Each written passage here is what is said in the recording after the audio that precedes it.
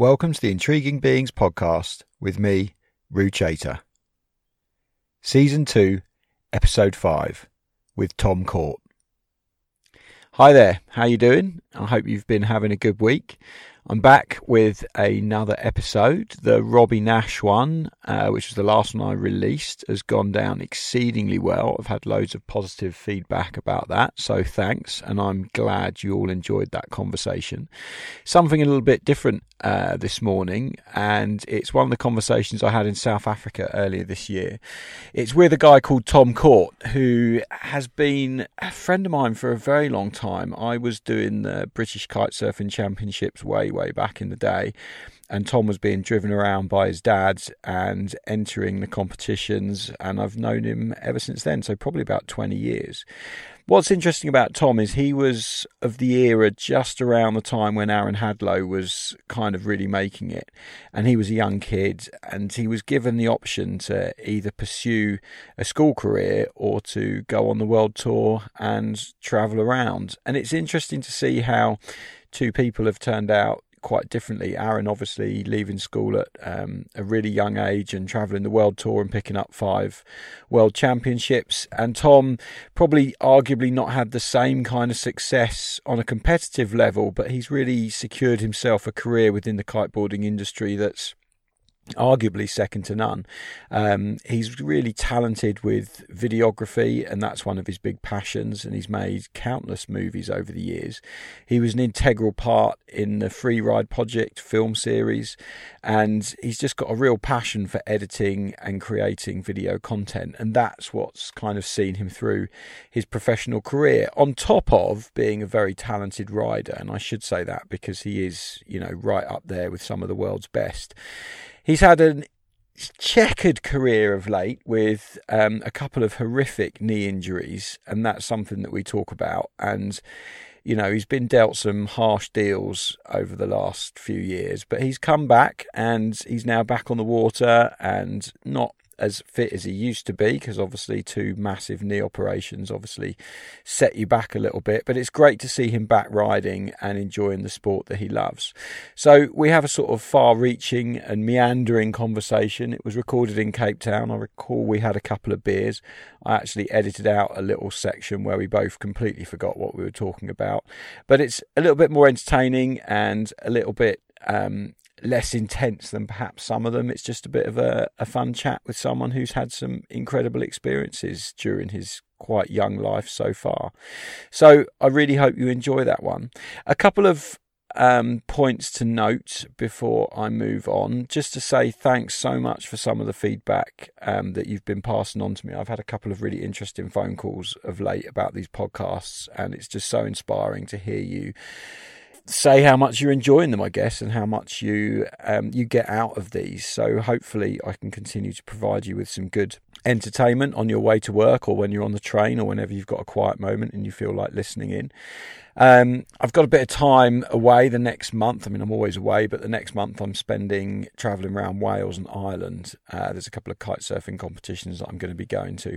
I've actually got a backlog of these that I need to work through, so I'm hoping that time alone in the van is going to allow me to get some edited and get some online. So I'm going to try and get back to a slightly less tardy routine with these. But anyway, thanks very much for tuning in. I really hope you enjoy this week's episode. It's with Tom Court. He's an entertaining and funny person, and I think a few of you will get quite a lot out of this one. So enjoy. Today I am sat in a very nice house. I think this is Graham House's place from Dirty Habits, and we've got a stunning view over Cape Town and the Table Mountain in the distance, and a few kites out there enjoying it. And I'm sat with a gentleman called Tom Court, who very kindly forewent a session on the water to do this podcast with me, and in doing so has just smashed his finger into an electrical box as he opened the door to let me in. So I feel a little bit guilty and a little bit bad, but I'm sure this is going to be solid content. And I've known Tom ever since he was a little kid, rolling around in his dad's big yellow old AA van, and they hailed from the Isle of Wight, and they used to do the British Kitesurfing Championships back when I was doing it, so God knows how long ago that was, but it was definitely a very long time ago. And since then, Tom's obviously become quite a well-rounded young man, and he's had quite an interesting career in the sport as well, with projects like the Free Ride Project, and becoming a key element of Duotone's production team with a lot of their videos in the old days and a lot of the stuff that they do now and things like that. So I thought he'd be an interesting person to chat to. So, Tom, first question. Living on the Isle of Wight, yeah. Obviously, it's quite... You plug it as the active Isle because you get to do a lot of stuff for them. How did you get into water sports on there? Was your dad sort of a keen water sportsman that got you into it? Or yeah, I mean, like my parents were a key player in getting me involved in sport and supporting me throughout my kite surfing when I was younger. And I think a lot of it came from where we lived, and that is the Isle of Wight. I mean, I call it the active island. And we do a few things down there now moving in that direction, but it really is a place where you can do everything. Like you can surf there, you can kite there, you can, there's good skate parks, it's amazing. Just access to the water and the sea is incredible down there for South Coast of the UK.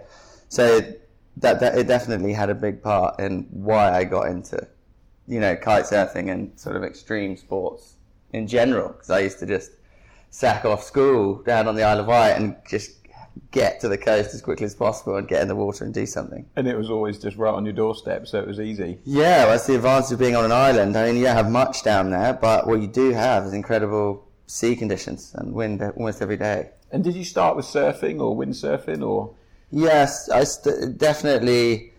I was always into almost all sports. I think skating was was one of my first sports, and then I got into bodyboarding and surfing and moved towards the sea.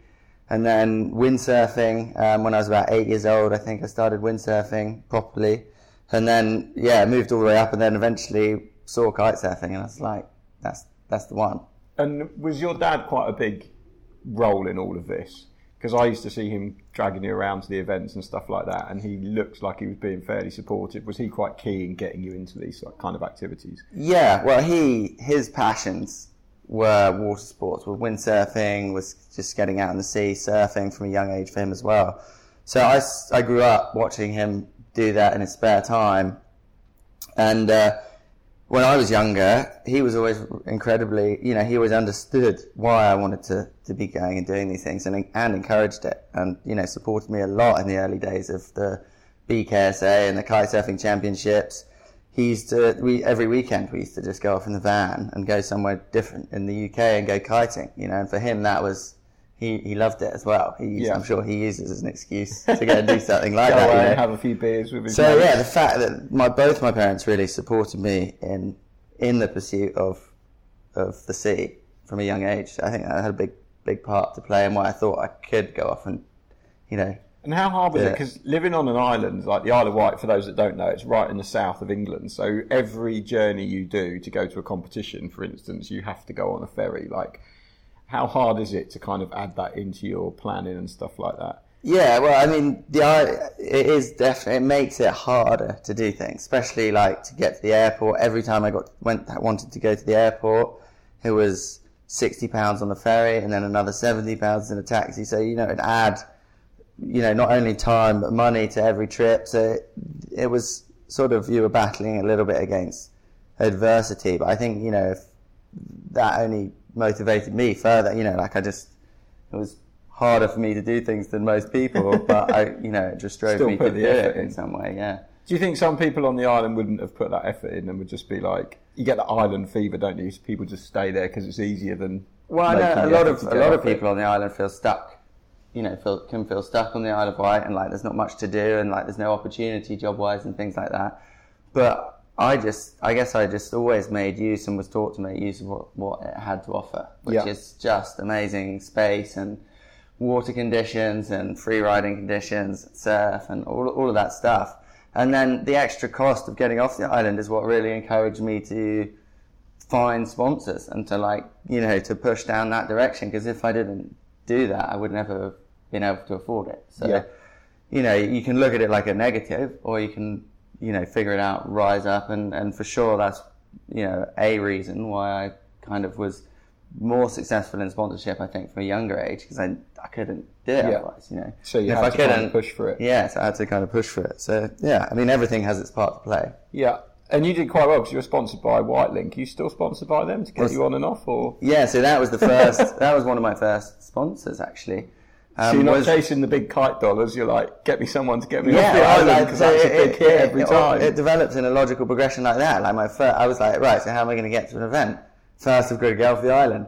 Right to the ferry company. So they were like one of my first contact sponsors, and they would give us free tickets if we were going to an event and stuff. So I already had my gateway, and then I could go to other. I was sponsored by Animal for a very long time, and they were always good to me. And I was like, I'm sponsored by a ferry company, and once you start getting a bit of a portfolio together, you build momentum. And I think it was never sponsorship and being a professional kiter was never really why I got into it.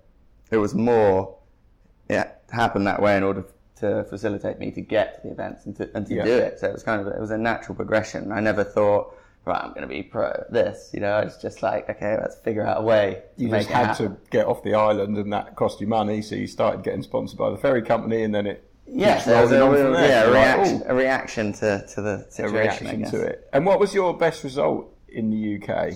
I won British Junior Championships, I think 2000, I think it was 2002. Okay. I remember my first event, I think was 2000 or 2001 in Weymouth. And it was one of Aaron's first events, and that's where me and Aaron first ever met. And when I also realised that other kids did it, because it was at the time, nobody kited that much, and it was weird to go to a place where there were 5 people out. You'd be like, what? What's going on? And one of them was another kid. So I got junior British BKSA title, I think 2002, and then I got a top flight title, I think in conjunction with Sam Kirby in 2003 or 4. Yeah. So I was sort of around the top level of the UK at that time, and then Aaron made a break for the international scene at the time, which he gave up school and things to go on to the World Tour, which was perfect timing for him. And I made a decision at the time to stay at school and stay on the island because I was surrounded by good kiting conditions anyway. And then as soon as I'd finished A-levels and stuff, I just followed in Aaron's footsteps, really. Yeah, I hit the road and went straight to... Did you find it quite hard staying on the island and staying in school and not... Because Aaron was, I think, one of the first people that nowadays parents are just taking their kids out of school left, right and centre because it's that Aaron effect of, Aaron Hadlow was 5 times world champion and he's a mega star now in kiteboarding, so I think I can do the same with my kids. So at the time, it was quite trailblazing for him to do that, I guess. So for you, was it hard to watch and go, oh my God, he's won another world title and I'm still sat here doing my schoolwork? It was, yeah, it was. I was given the choice. I was definitely given the choice by my parents, and it was definitely on the cards, but I always enjoyed, I enjoyed the social side of school, and I didn't ever have, and I enjoyed living on the island. I think that helped. I think if I was unhappy at school, I would have probably made a break for it a bit early. But as it was, I didn't feel the need to break away that early, because when at a very young age you need to be with somebody. It wasn't really available. My parents weren't going to come travelling around the world with me. And, at 15, you're not going to... Your dad's limit was driving the van up to Scotland. My first trip actually was at 15, and I booked a ticket from my back room on dial-up internet to Brazil, to meet Jaime. No way. Yeah, and he said that there was a camp on or whatever. And was that the Young Guns camp? It was one of the very early stage, very first sort of meetups of the Youngblood thing. And Jaime had a house in Brazil, and I booked my ticket on dial-up net, and just booked it because I had some money saved, and then went out. And I remember telling my parents, printing off the itinerary that I booked a ticket to Brazil. No way! What did they say? And, I told them that Jaime was sorting it all out, and he was fully responsible. And he wasn't there at the airport to meet me, and I was in Fortaleza, lost. But then once you figure it out, then that was it all out. Yeah, start. I mean, it was weird going back to school and sitting in the same class. Having been to Brazil. Having realised you can do those sorts of things, but that's, a part of education, isn't it? I think? Yeah, it's all part of the learning thing. I think it's one of those things that it kind of, it's not traditional education, but just that experience makes you grow up quite quickly. rapidly. And gives you a massive amount of responsibility, and it sets you on a path that then all of a sudden you appear much older than your years, and it matures you quite a lot. I think those kind of experiences. Yeah, an hour in Fortaleza in Brazil on your own at 15 is it's a year's aging. Right aging right there. It's not the nicest of airports to be hanging around in if you don't know who's coming to pick you up. How did you get out there? Just get in a taxi or something and say? I ended up actually. That's like the Kite network, which was a lot smaller at that. Because you booked it on dial-up internet, so we're not talking WhatsApp. I think we're talking 2003 or... Yeah, so your mobile phone's no use whatsoever. You can't get online. Oh, yeah, I don't know. No, yeah, it wasn't really... Can't email anyone there was no Google airport. Maps, yeah. And, and there was a guy, the only other guy in the airport with a board bag, and I was a bit like loose end. I was like, what am I going to do? And then... so another guy with a board bag, went up, spoke to him. He didn't speak any English, but I just got in a van with him and just went back to a Posada, stayed the night in a Posada, and figured it out from there. No way. But he was kiting as well, and he knew Cesar Portas, who was a team member at the time, and it was like, it was one of those kind of weird situations, that only you can only get. Speak to random people with board bags. Only kiting can deliver, airports. That's great, isn't it? I love the fact that you can be in an airport at the age of 15 and just go up someone with a board bag and it'll all just work out because they're going to be cool about it and it did. not be out of order and just leave a 15-year-old kid in Fortaleza Airport. Yeah. Was that the kind of start of your... Because you had quite a prolific international career where you did quite a lot of travelling and went to quite a lot of the PKRA events, I guess they were at the time and things like that. Yeah, I think I was lucky in the early days. I mean, the PKRA was the competition series to be part of at that time, or at least in my eyes. There were a few around, but the PKRA was the focus, and Aaron had already, Aaron had trailblazed the way there. And the whole time I was like, following the progress and following it, keeping an eye on it and thinking, it's possible. So, eventually when it came down to taking a gap year between A-levels and university, I got a place in Brighton studying English literature, which I enjoyed, but, let's face it, wasn't really going to lead to, a solid job offer. But so I took a gap year and then went and just followed the PKRA, and that was my gap year. And then as I, eventually I got into it, started placing top 5, top 7, and did a couple of like first and seconds in the best tricks and things like that. I just got momentum. And then phoning up the university the next year, deferring it, and then going off for another year, and then phoning up the university again, deferring it again, and then going off for another year. And then on like my 3rd or 4th gap year, I get a call from the university admissions office. Mr. Court, are you taking Ever come in? Yeah. Yeah, you going to take your place? Because if not, somebody else wants it.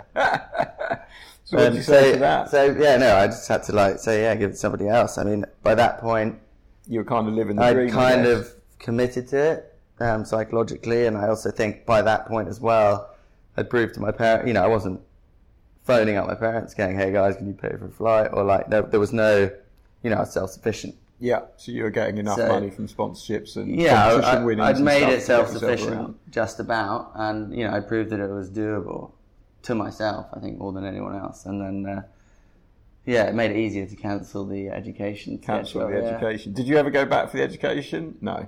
Not really. I mean, certain courses and different things, but only really down things that I'm interested in. I mean, I think I probably used 10% of what I ever learned in traditional education in my life. It's always the way, isn't it? And travelling taught me most.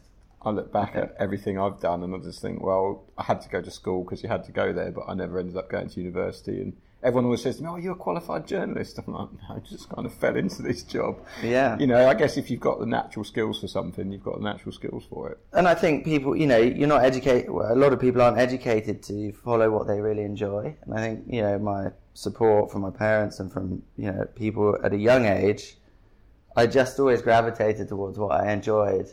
And I only had a place at university because I thought I was going to enjoy the place, not because I was going to get something out of it. Yeah.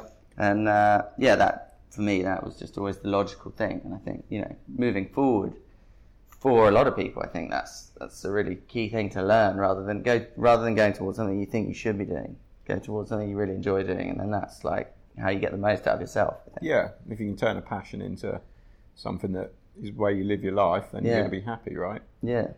It's a tricky one, I guess, because there's always that work trap that you can get stuck into, which I got stuck into myself. I went away and was a windsurfing instructor for 6 years and loved it. But then I had this weird thing that thought, oh, maybe I should get a proper job.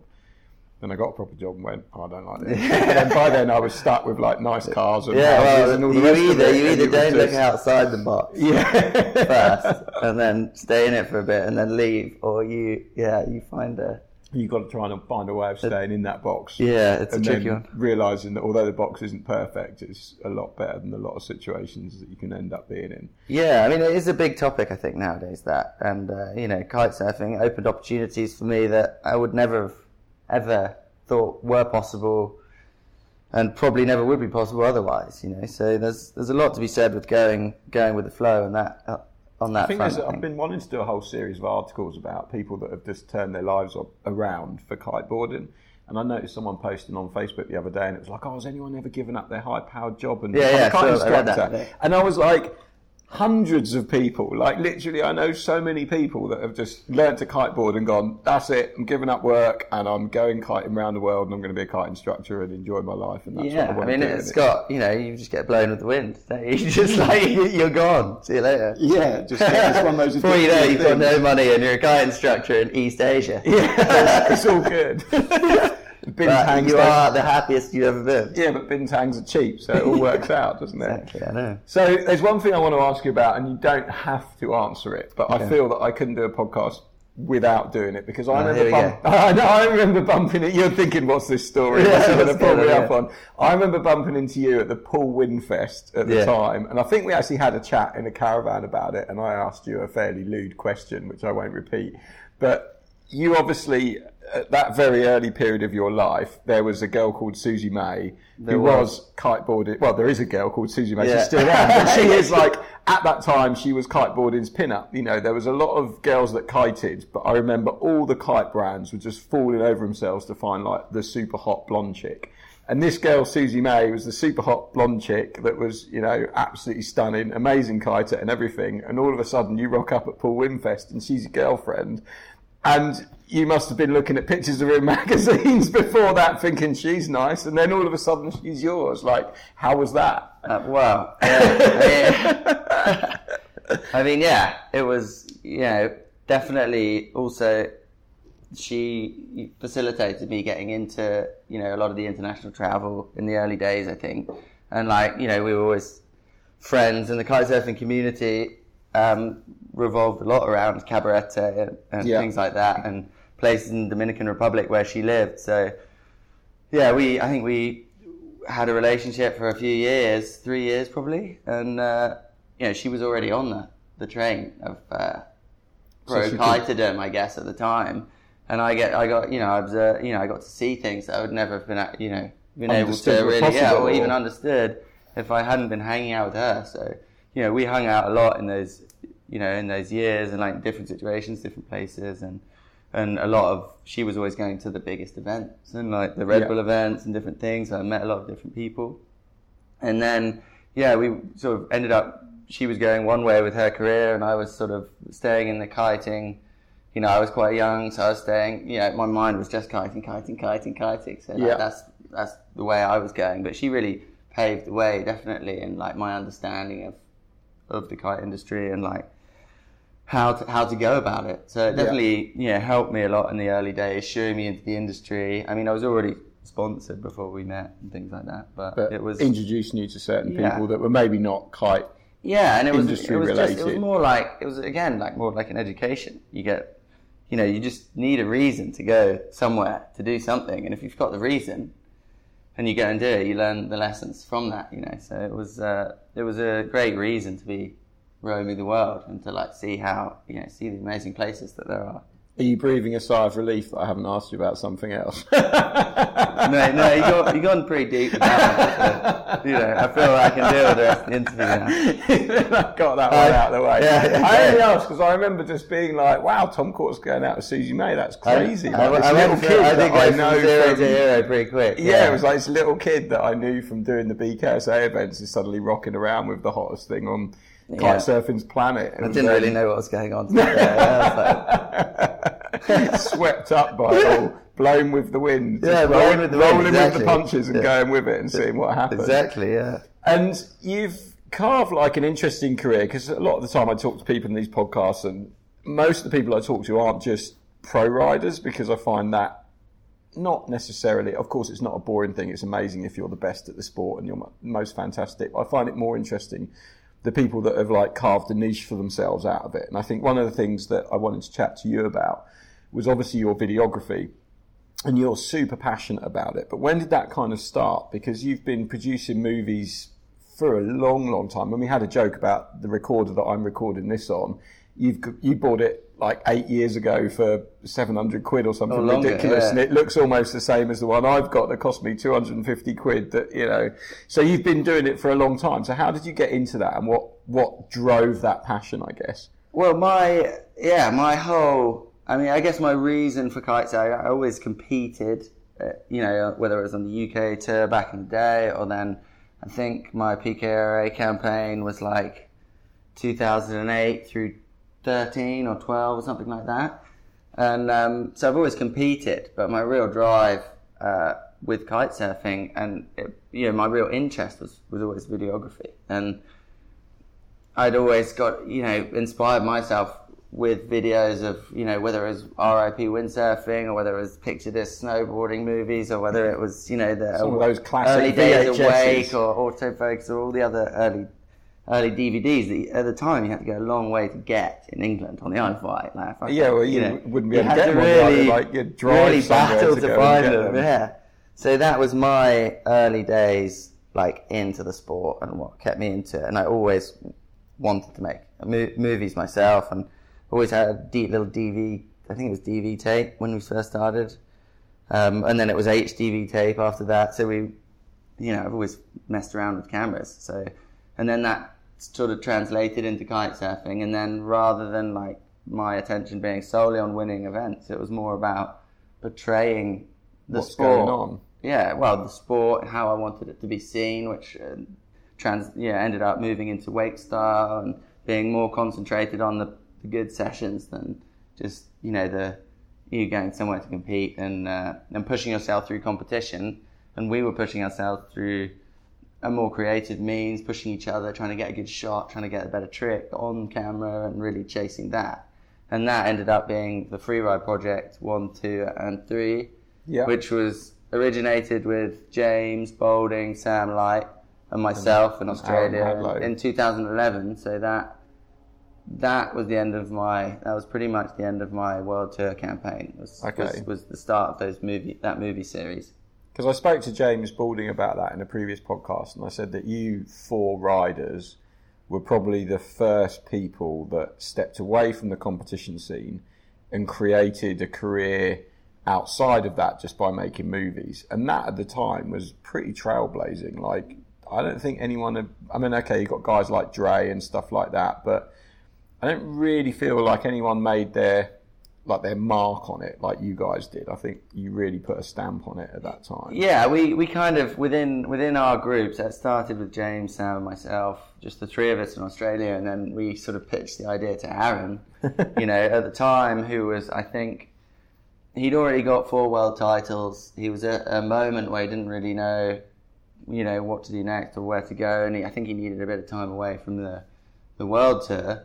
And we just pitched it to him and said, "Hey, come and ride with us. We want to do this project, and we need like a bit of momentum with it." So, and he was like, "Yeah, well, why not? Let's have a year off." So, and push himself. He was just pushing himself in a different way, and I think that came across quite well in the first movie. And the fact that we managed to pull it off, deliver it, and it was received reasonably well. And at the time, I think we got 60,000, 70,000 views. Which it was on a shoestring, right? It was basically your cash that put it together. You didn't have much support for it. There was no budget for the movie, really. And at the time, that was quite an effort. The Canon 7D had just come out, I think.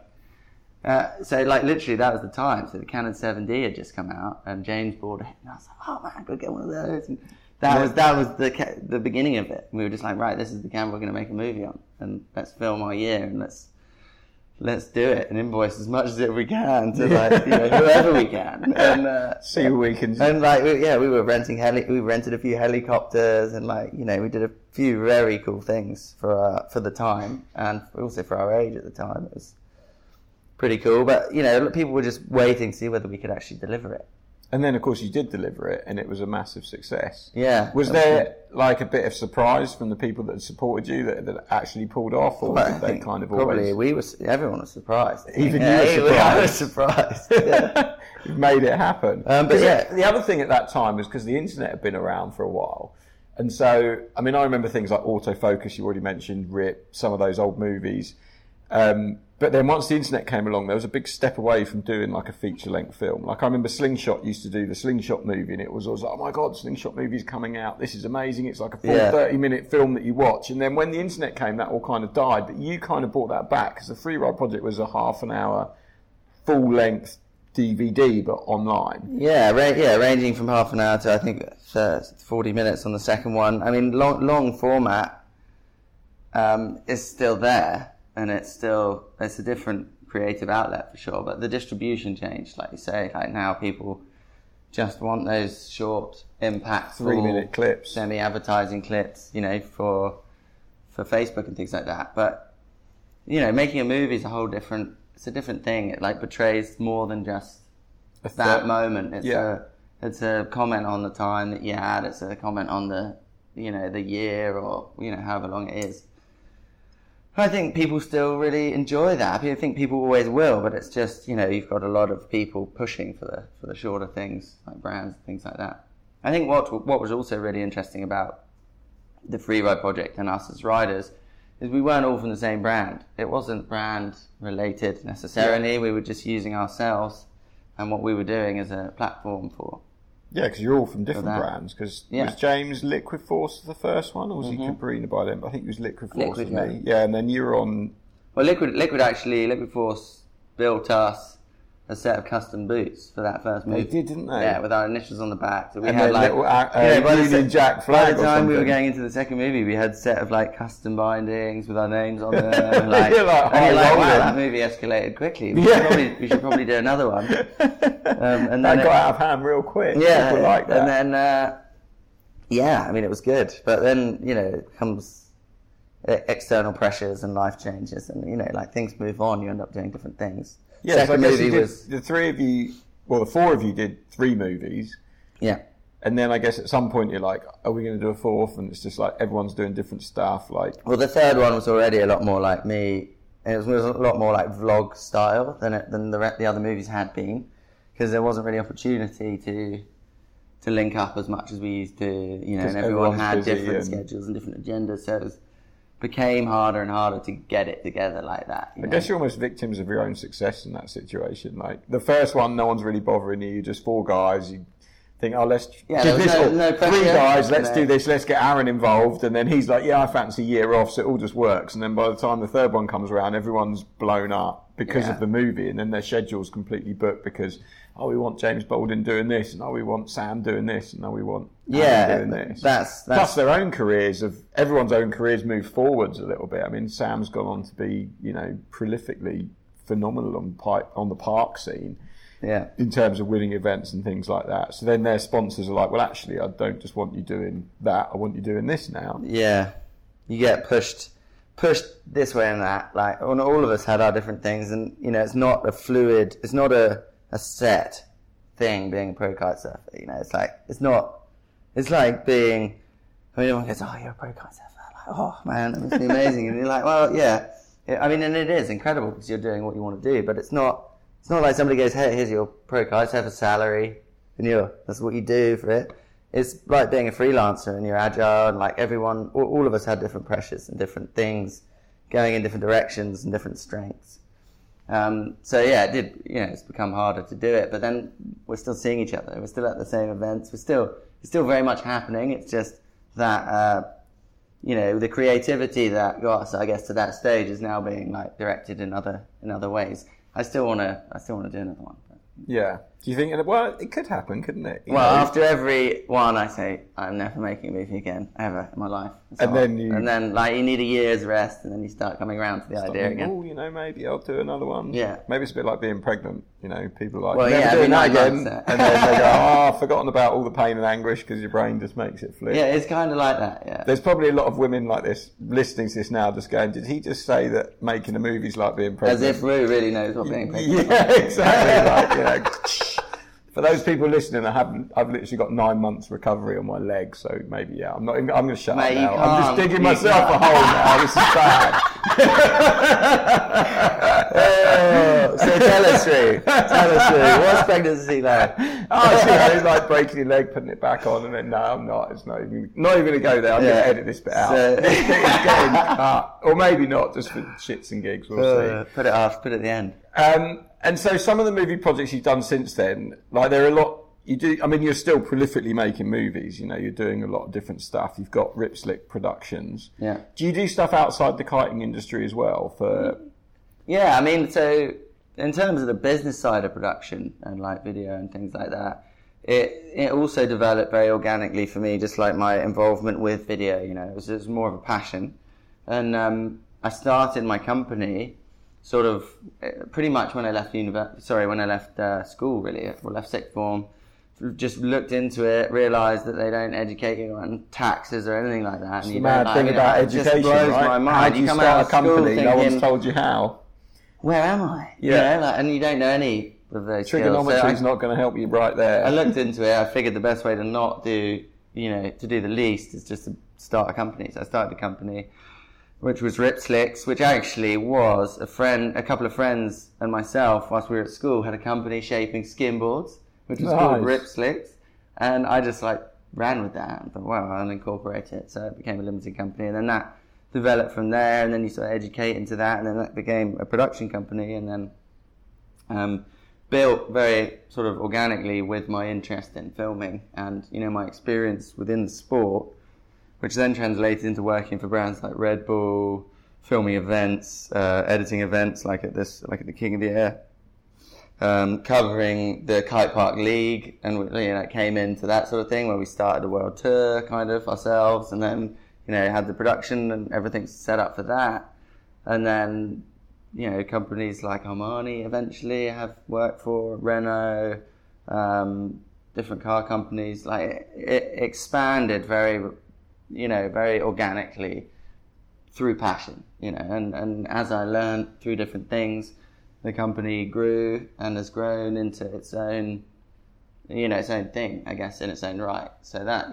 for me, was important to have that focus outside of kite surfing, and I guess, that's what gave me the confidence in many ways to chase, competitive things and be a professional athlete, as they say, was the fact that I was developing something in the background along with, what I was doing within kite surfing. So you kind of knew you had a fallback plan.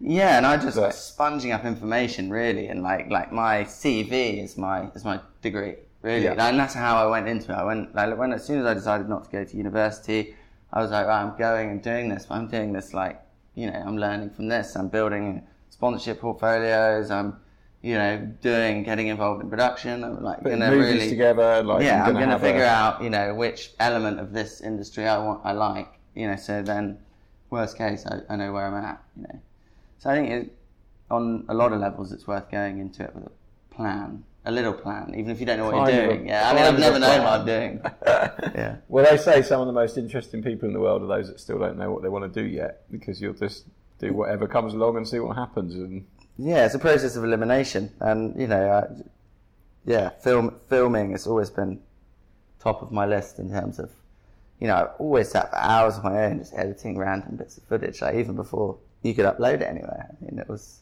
just something that you enjoyed doing. Something that I did, yeah, sort of subconsciously, I guess. And I taught myself Photoshop, taught myself Final Cut, taught myself Premiere.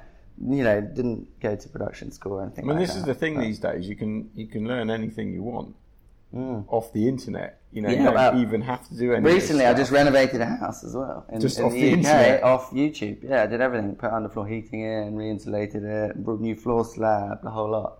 Just from YouTube, off the internet. In 3 months. It's nuts, isn't it? Alex, my brother that does all the tech for the IK Surf Mag website, speaks like 9 different computer languages or something ridiculous.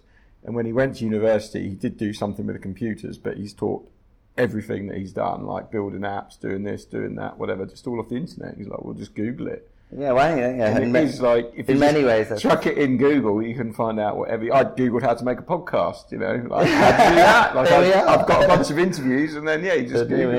Yeah. That self-education things are quite interesting. I think that's key. That's key in anything you do like that, and but that goes hand in hand with what I said earlier about just gravitating towards what you enjoy, because that self-education thing becomes effortless because you just just Googling, daydreaming, and just find out something about what you like, don't you? Yeah. You're known for a few comedy series of videos, so things like the Dirty Panda from Fuerteventura was quite amusing, and also the kite launcher. What's the kind of driving force behind that? Is that just your own sense of humour coming out, where you think, oh, this is going to be really fun, I'm going to put it together and make it, or are other people involved? Yeah, I mean, I've always enjoyed comedy, and for me, it's a big part of everything I do, my life in general. I laugh at it a little bit, and it helps in many situations. And I think, the kite launch is just, you look at the industry as a whole, think he's funny, he's laughing here.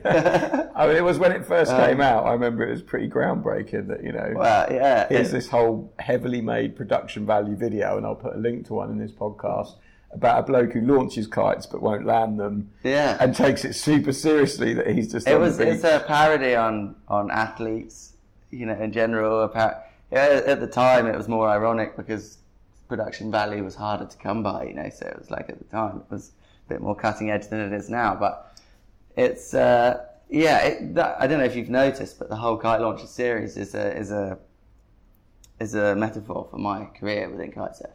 I know you look at all the different episodes, and it's basically taking the piss out of myself and the different elements that I've found hilarious about what I've done in my career. So it's kind of a running commentary, really, of what's going on, of what where I've been at or where I'm at. And you've just given it a bit of a reboot, right? Yeah, we're firing it up, a bit of a rebranding. Thought it was topical because not many people are rebranding at the moment. Yeah. So there's another question I'm going to ask. Everything's changed except the name. Except everything. And what I do, which is just kites. Because I still launch, Don't land them. Yeah. Another question I'm going to ask you, Kite Kooks. Yeah. Is that you? No. I wish. Do you not know who it is? I do. I've got a pretty good idea, and I was told who it is, but I've not had it confirmed. So you do know? Yeah. I think I know who it is. Yeah, I've had no leads on that. Because it's quite funny, because when it first came out... It's getting better and better, though. I thought it was hilarious. Shame he called himself... He changed his name on Instagram. He lost his Kite Kooks name. Yeah, I heard that. Rookie. Took the dry humour too far. Yeah. And lost his whole brand name. I know, just done. But yeah, it was quite funny. When it first came out, I thought this has got Tom Court written all over it. I know. Well, there's been some... You must get the finger pointed at you quite a lot when stuff like that happens. Because you're the one that's always poking fun at the industry. Everyone else seems to be taking it really seriously. And you're the person that, if anyone's going to poke a bit of fun and do something a bit risque, it's like, oi, Tom's that you?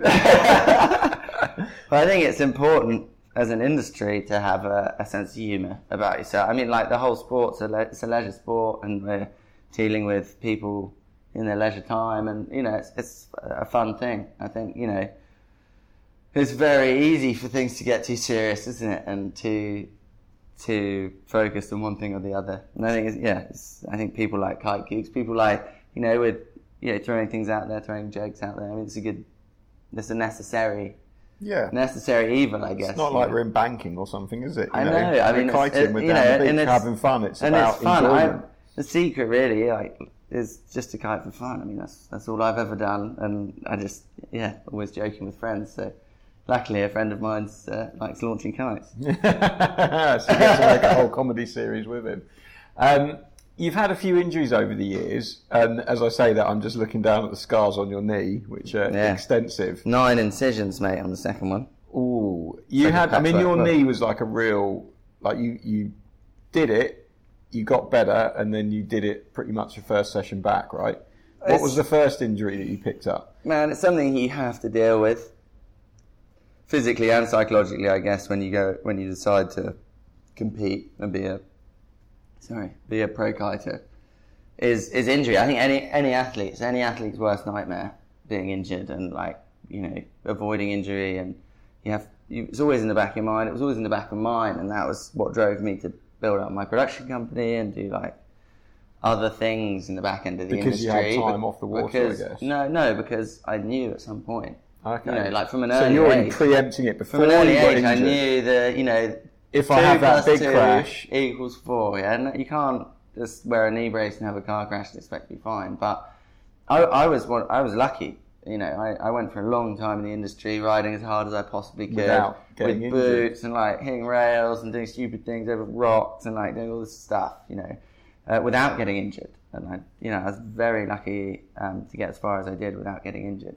And then eventually it hits. And it was 2016 Triple S. It's my 9th year at the Triple S. So I've already done 9 years just at the world's biggest wake style contest. And not been injured. Heavy landing after heavy landing for years and years and years. The time was ticking really, but that doesn't make it any easier when it hits. And then I was, considering I'd been thinking that this is coming and it's going to probably happen at some point, I was so focused on getting back to the same place I was before the injury, that I just didn't really learn from it. I got the injury wildcard invite back to the Triple S 2017, which is less a year. Yeah, literally since a year the since injury, you did it. and I went back thinking I was going to take it easy and all this stuff. And competitive nature came out. Same trick, same place, almost the same day, off the same kicker with the same guy that picked me up off the back almost of the jet the ski. anniversary of so it. it was just deja vu, which... You're as this year but the only difference in the second time is I knew again. exactly what I was going to have to deal with when I got back home, and I knew about, the second surgery was so much worse, and recovery time slower, and a year or two older, and, and then real life starts to rush up on you pretty quick. And everything, you can get something positive out of a negative. I mean, for sure, looking back on it, I think it needed to happen twice, otherwise I wouldn't have learned from it. I wouldn't have learned from it. So, everything happens for a reason, and definitely I got positive things out of it in terms of my direction and my personal development and things like that I wouldn't have got if I'd just been concentrating and competing and things like that the whole time. So, it's a long few years. Yeah, I mean, that's tough, isn't it? You do it and then you get back on the water, you're super stoked, and then you just go and do the same thing again. Psychologically a lot harder than... dealing with an injury is hard psychologically anyway, to stay positive and to be look, it's just time and I've just got to bank the time and I'm going to get back on the water and it's going to be okay. But then to literally get back on the water and just be bang, done again. Yeah, I think the best thing, or not the best thing, but the thing that took me by surprise the most was the psychological impact of it. Because in my mind I've been preparing for it, had all the pieces of the puzzle in place that I could have a year off and I could work and I could do all this other stuff, and the psychological impact of it was so much more severe than I gave it justice, than I gave it importance. And I think if I could give anyone advice, especially if they're deep into it and they're competing and they're really focusing hard in that direction, is don't underestimate the psychological impact of it. Yeah, treat it seriously. Speak to friends, speak to people, speak to professionals about it, and make sure you deal with that before you deal with the physical things. Because if you don't deal with the psychological impact, the physical injury will come back to haunt you. I think that's good advice. You have to aim for who you will become after the injury, not to who you were before it. That's sound advice, Tom. And I think, it's something that I learned the hard way, definitely. Yeah. And it changes your outlook, because it changed the way you ride now. You're back kiting, and you've just done a really nice video about, my year and how I've come back from, this horrific injury and stuff like that. When you hit the water now, do you approach it differently, or? I always was into kiting just for the enjoyment. I've never really done it for any other reason. But when I was faced with the potential of never kiting again, or never walking properly, or never getting back on the water, it makes you love the sport for a whole different reason. You're far less focused on the tiny details and much more like just enjoy the session and take it as it comes. You're not like pushing too hard or anything like that. But yeah, the love of the sport shines through at the end of the day, I think. Otherwise you just turn your head and go the other way. Yeah, do something else. Which is also, if you don't deal with the psychological impacts, something that you may have to do. Have you got any lasting like damage, or are you back to 100% now, do you think?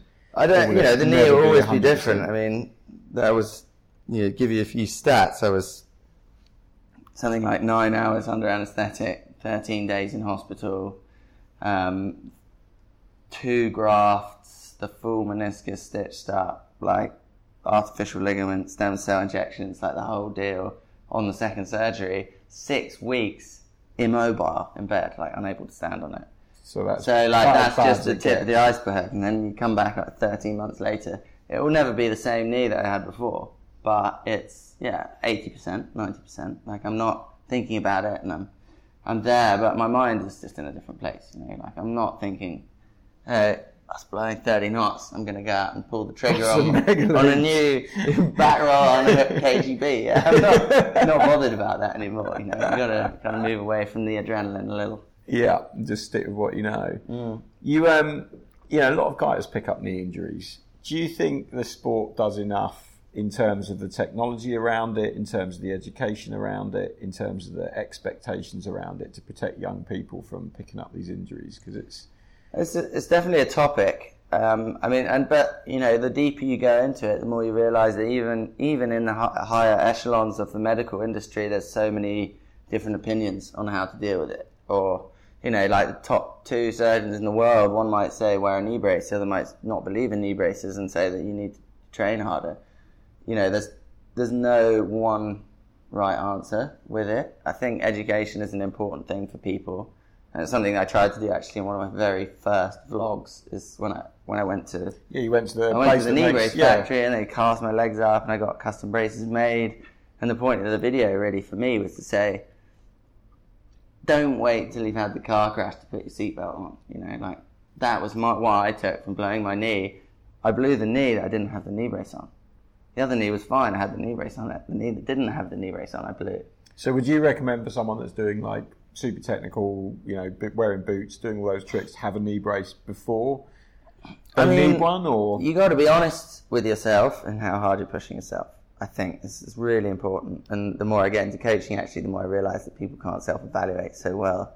But you've got to be honest with yourself about where you are, how far you want to push yourself, and what you're doing. I think unpredictable conditions, like if you're competing and you're pushing yourself to the top level of the world against the best guys in the world, and you're competing in conditions that are less than perfect because that's where the contest is, you got to start thinking, all right, I could have a head-on collision and it might not be my fault. It might be the wave, it might be the chop, it might be the wind dropping out. There's all sorts of exterior factors that surgeons will never understand. So it's up to the rider. It always will be at the end of the day. But you have to kind of be honest a little bit. Do you think if you had a knee brace on that knee, you wouldn't have had the damage that you did? Or I think it would have been less. It wouldn't. Yeah, it would have been definitely less. I've had incidents where I would have definitely blown my knee if I didn't have a brace on. I've broken my brace, snapped the brace. No way. Just through the force of catching my edge from toe side. When you kind of dig in toe side, snag your front edge and go over. But I was like fully powered it was out in Cape Town actually, it was here. And I felt the knee brace lock out, and then I felt the twist inside the brace, and it actually snapped the brace on my shin and on the top of my thigh here, where the twist motion was so harsh, and my knee felt like on the edge. It was like on the brink of something that I didn't want to comprehend, and for sure, definitely a couple of times. Yeah, had you not had that brace on, you would have probably had a noodle and for you a can't leg. say, hey, I went to the gym this morning. If you have a car crash, the gym's not going to help. But, training helps for sure. But looking into it deeper with a bit of a knowledge of kite surfing above and beyond a surgery or a personal trainer, I would say that knee braces are a preventative just as much as they are as a recovery. Yeah. And do you train quite a bit to avoid those injuries and things like that? I mean, that's something we touched on a little bit. Yeah, I've had to. So coming back from injury, I had a physiotherapist, personal trainer, masseuse, and a psychotherapist. For like 6 to 8 weeks in the first few months, just to like get you kick started into it. Then you drop the physio and move towards the personal training. And I've had a personal trainer pretty much every week since I've been home for like a year and a half. Who works with you and follows your progress and builds you up again.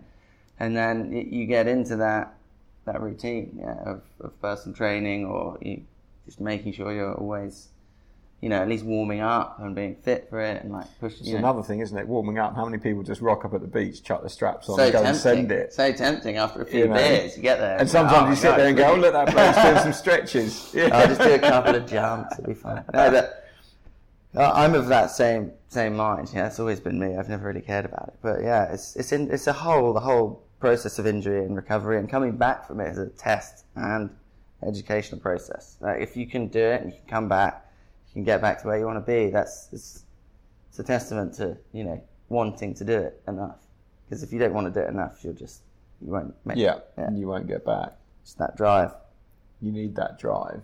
You've been doing a kind of new direction for you. Well, semi-new direction, I guess, with the coaching that you're doing with Kite Worldwide, with your now lovely wife, Sophie. Always lovely, but now wife. Yeah, now wife. So you're running these trips. How's that been, going from kind of, a pro rider to taking people away and showing them a good time? And well, firstly, I always, it's funny when because I always promise myself, I will never teach kitesurfing. You know what I mean? Always. I love it. I love the lifestyle. I mean, I've seen the best that kitesurfing's got to offer. But you never wanted to go down I never wanted to get to that point where I teach kitesurfing. But also, there's another thing. Perspective's been changed hugely with my injury. All I want to be is on the water and having fun now. And before I was concentrated on the top level riding and a bit more, driven in that respect. But now, I always enjoyed filming and learning, and that's what the whole Freeride project concept was, with the best guys in the world at the time. So you'd be filming each other, and learning from them, and then them filming you, and then having that back and forth between people with different perspectives, and generating that learning atmosphere, in an everyday session. And that's kind of that concept is what I've taken to my slice of life camps. They're called. The emphasis is on slice of life. It's on fun and having the best week we can have, but with the learning, with a natural learning sort of atmosphere, where I'll film the guys, every day, and every night we'll have a video review, and we'll sit down, a few beers, and everyone will get to know each other's styles and what they're going for, and cultivate that very above and beyond just going, you need to do this, and giving tips and hints, that sort of atmosphere that everyone can learn from each other. And that's the theory of my camps, really. Sort of informal, but at the same time structured in the fact that I'm always there. I'm always pushing them to try what their goals are, finding out how they're riding, and giving them just very small but key tips for them to improve. And it's been quite an interesting experience. I think I've done 5 or 6 now in different places in the world, always the best places at the best time of year, with the best wind, and in partnership with Kite Worldwide, and they've got really nice accommodations, and they know how to do things on the quality side of things. So we've got 19 destinations to choose from, and just taking groups of kiters that want to have a good time away, really, on a clip stacking mission. So they get some footage. It really is Freeride project. For punters. For punters, yeah. Do you put the footage together for them at the end so they can take home those? Well, I put the footage together every day in the evening, very roughly, just obviously to highlight more their learning criteria, their learning tips and stuff. And then I aim to put together a client video or a video of the trip at the end of every trip, as to whether that's a video on my YouTube channel, or whether that's a private back end video for just those guys. It changes a little bit, but I want to try and encourage WhatsApp group. I can send people bits and pieces, or any media. I mean, it's normally pretty well we've got all the good pictures and good clips of them learning, so it's really nice.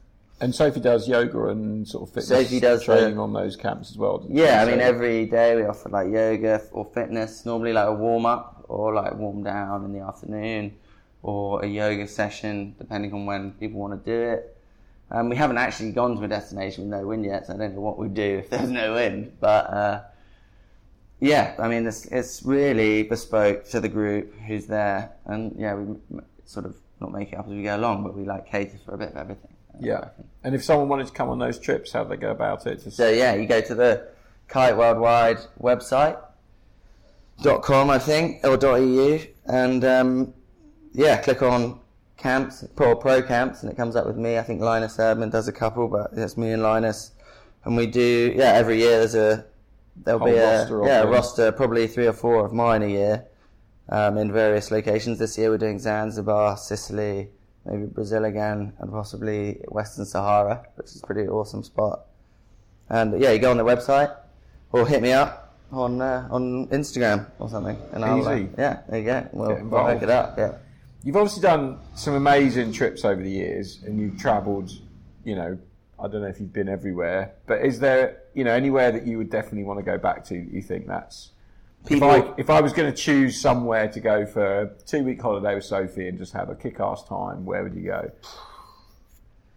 People always ask me what's my favourite destination. Literally all the time. It's the worst and I can question never, there's so many factors, isn't there, to consider. I don't know, man. I guess if it's a couple's retreat vibe with an edge on nice accommodation and a bit of remote separation, that the island off in East Sulawesi in Wakatobi that we went to, it's a few years ago now, went there with Jay Smallcott, a local photographer who lives in Indonesia, and we just disappeared off on a private charter plane to this remote island with the guys that owned the island, and we stayed there for 10 days or a week and just went kiting, mapping out all the downwinders and just next level stuff. That's the place. Yeah, no expense spared. Your girlfriend will be blown away. Yeah, and be nuts. There's a video about that, isn't there? There is. Yeah, it's called Wanderlust. Wanderlust. I'll stick that in the links as well, so people can watch that, and then they can come and hog you. Yeah, ride for it. But yeah, I mean, there's so many places, but it depends what you consider good. And is there anywhere that you haven't been that you really want to go, that you're like, I've heard about that spot? And a lot of the time in our situation, you tend to, people are, you must, and you only tend to go places where there's a reason for you to go there. You wouldn't just go and blow a load of money on going somewhere because you want to go there. It needs to be led by some reason to go there, because we're kind of always working in inverted commas. Yeah. So is there anywhere that you sort of think, I still haven't managed to make that happen, that I'd like to? Well, Tom Herbert keeps inviting me to New Caledonia, and I've never been there, and that looks pretty spot on. Yeah, I've never been there. So there are places I haven't been. But yeah, like Maldives, like a bunch of those sort of remote island places. I'd love to go to. Galapagos I'd like to go to for more than just kiting, but I mean, it really depends who you're with, where what you're into at the time. I was very impressed with Sri Lanka, but not like the places where you would normally go in Sri Lanka. All the other wild places I really enjoyed. You got a bunch of covers out of that, didn't you? Yeah, at the time. There was a little period where I seem to remember you were getting some jip from fellow kiters. For like the same cover on. For having the same cover on. No, it's just the same pose, different trick. Yeah, same pose, just different kite. I was using my 12 that day, and that's yellow and everything else. But yeah, you did quite well with that. You've always been quite good at marketing yourself, and just recently you're on like Good Morning TV or something, weren't you? Like, one of the biggest things. Like, that was really good. Yeah. How does that come about? Is that something that you push? Is it something that Sophie's pushing? No, is it just pure chance, or that was all to do with my Slice of Life camps, actually. So yeah, I've got, when you get into things like that, you get there's a bit more of a story there, or I don't really know how it exactly came about, but it called me up, and there's a Channel 4 Sunday brunch at prime time on a rainy Sunday in the UK for 10 minutes talking about kite surfing, which to my knowledge has never really happened before. But no, I mean, probably only Lewis going on there to talk about Lewis how he's nearly died or jump over in a pier. I was there just talking, explaining the sport, and especially since it's now in the Olympics, and has a bit more of a mainstream interest there. trending a bit, I guess. And a lot of riders are on incentive budget for like photos and things like that. So did you get, a good incentive for appearing on Channel 4 Breakfast? Yeah, no, I didn't write that one specifically in, unfortunately. But one of the advantages of, I've been in the industry a long time. I've been riding for Duotone and Boards and More for a long time. Since 2005, I've been with Boards and More, and been developed as a rider and personally with the brand, and always been incredibly supported by them. So, in terms of my relationship with what is my main sponsor, Duotone at the moment, they've always honoured things. I've never really, I do get incentives obviously, and I do get things, but I operate on quite a creative level, and you can never say, hey, this movie's just coming out in January. You can never say, hey, I'm going to be on live TV in 5 months. It ends up being quite organic. And the way I am, I say, you either value me or you don't, and I set that out straight at the beginning, and then that's how it is, and I've been lucky enough to be with, to organically develop, I think, with a brand and with the products, that are now some of the best products out there, I think. So it's two-way thing for sure. It's probably quite nice having been with them for so long that you've seen, them grow as well, because, they're massive now, and back then they were big, but probably not on the kind of scale that they're at the moment. Well, it was crazy. I mean, I've been riding for the world's most uncool brand for about 15 years, and now Nick, Jesse, and Graham are.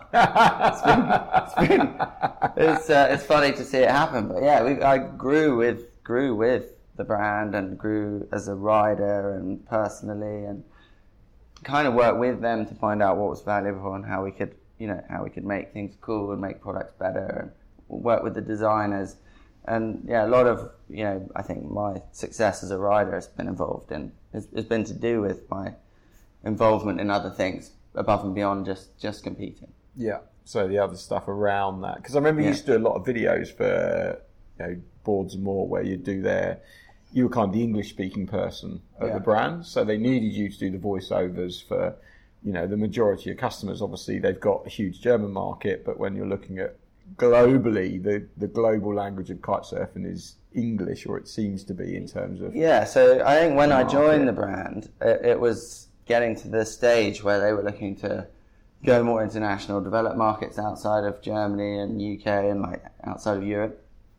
And English was, a necessary part of that. So I helped develop their, and also my video production knowledge, I helped develop their brand videos, alongside Carlos, who I knew from Fuerteventura, who, I think he maybe even filmed his first video with me, I don't know how long ago, but we developed, their sort of product videos and their lifestyle videos and the brand clips that they sort of now as an industry standard, actually, when you look at it, it's rolled out through most of the brands. They follow a similar pattern. So developed that and grew with that and became sort of, more of an advisory input into the video side of things. And then, developed from there and went, through a little bit into R&D and working with Ralph in the design side of things. And I was always riding to Vegas and initially for events, and they were like, right, we want to bring the dice out. And they, came to me and said, right, okay, so we're putting you with Ralph on the dice, and you're going to develop this supported, SLE sea kite vibe kite. And I got involved in that at the very beginning, and I also had an input with developing the Gambler, from the beginning, pushing the wake style side of things. So I guess I've always been there at the back end of things, helping out, making sure things, go smoothly, or I know what it is to be a rider, and I know what it is to... Do you enjoy that product development side of it? Is that something that...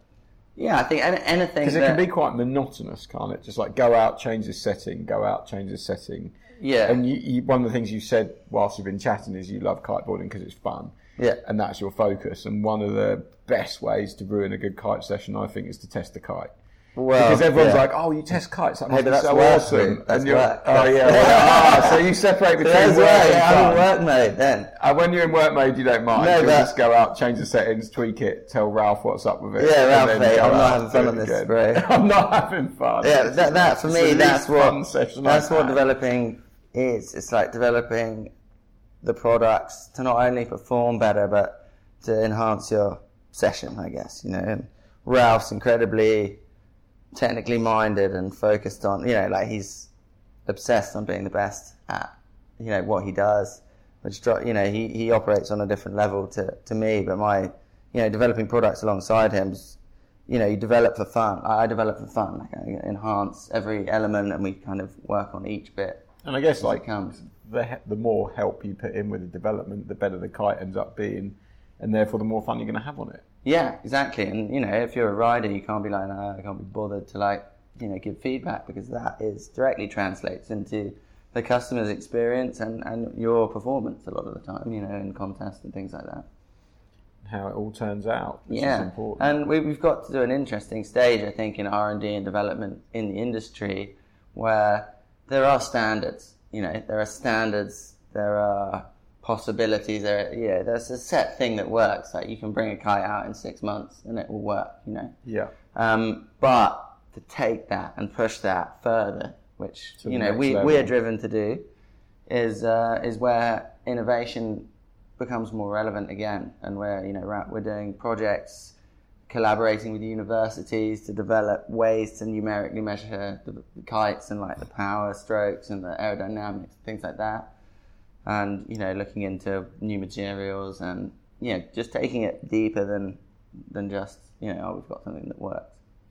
You've had like a hugely prolific career, and this will be my last question, but you've come from being like a young kid driving around with your dad in a yellow van to, you know, traveling the world and kiting on the, you know, the world tour and making movies that kind of changed the outlook of a lot of kiteboarders at the time, where people suddenly realised don't have to do competitions, I can just go and free ride. And then working with brands like Duotone and Boards of Moor to like develop equipment and things like that. You know, it's been a great big span. Is there anything that you kind of regret when you look back on it and think, oh, you know what, if I'd just done that a little bit differently? Or are you sort of sitting here now going, you know what, I'm out.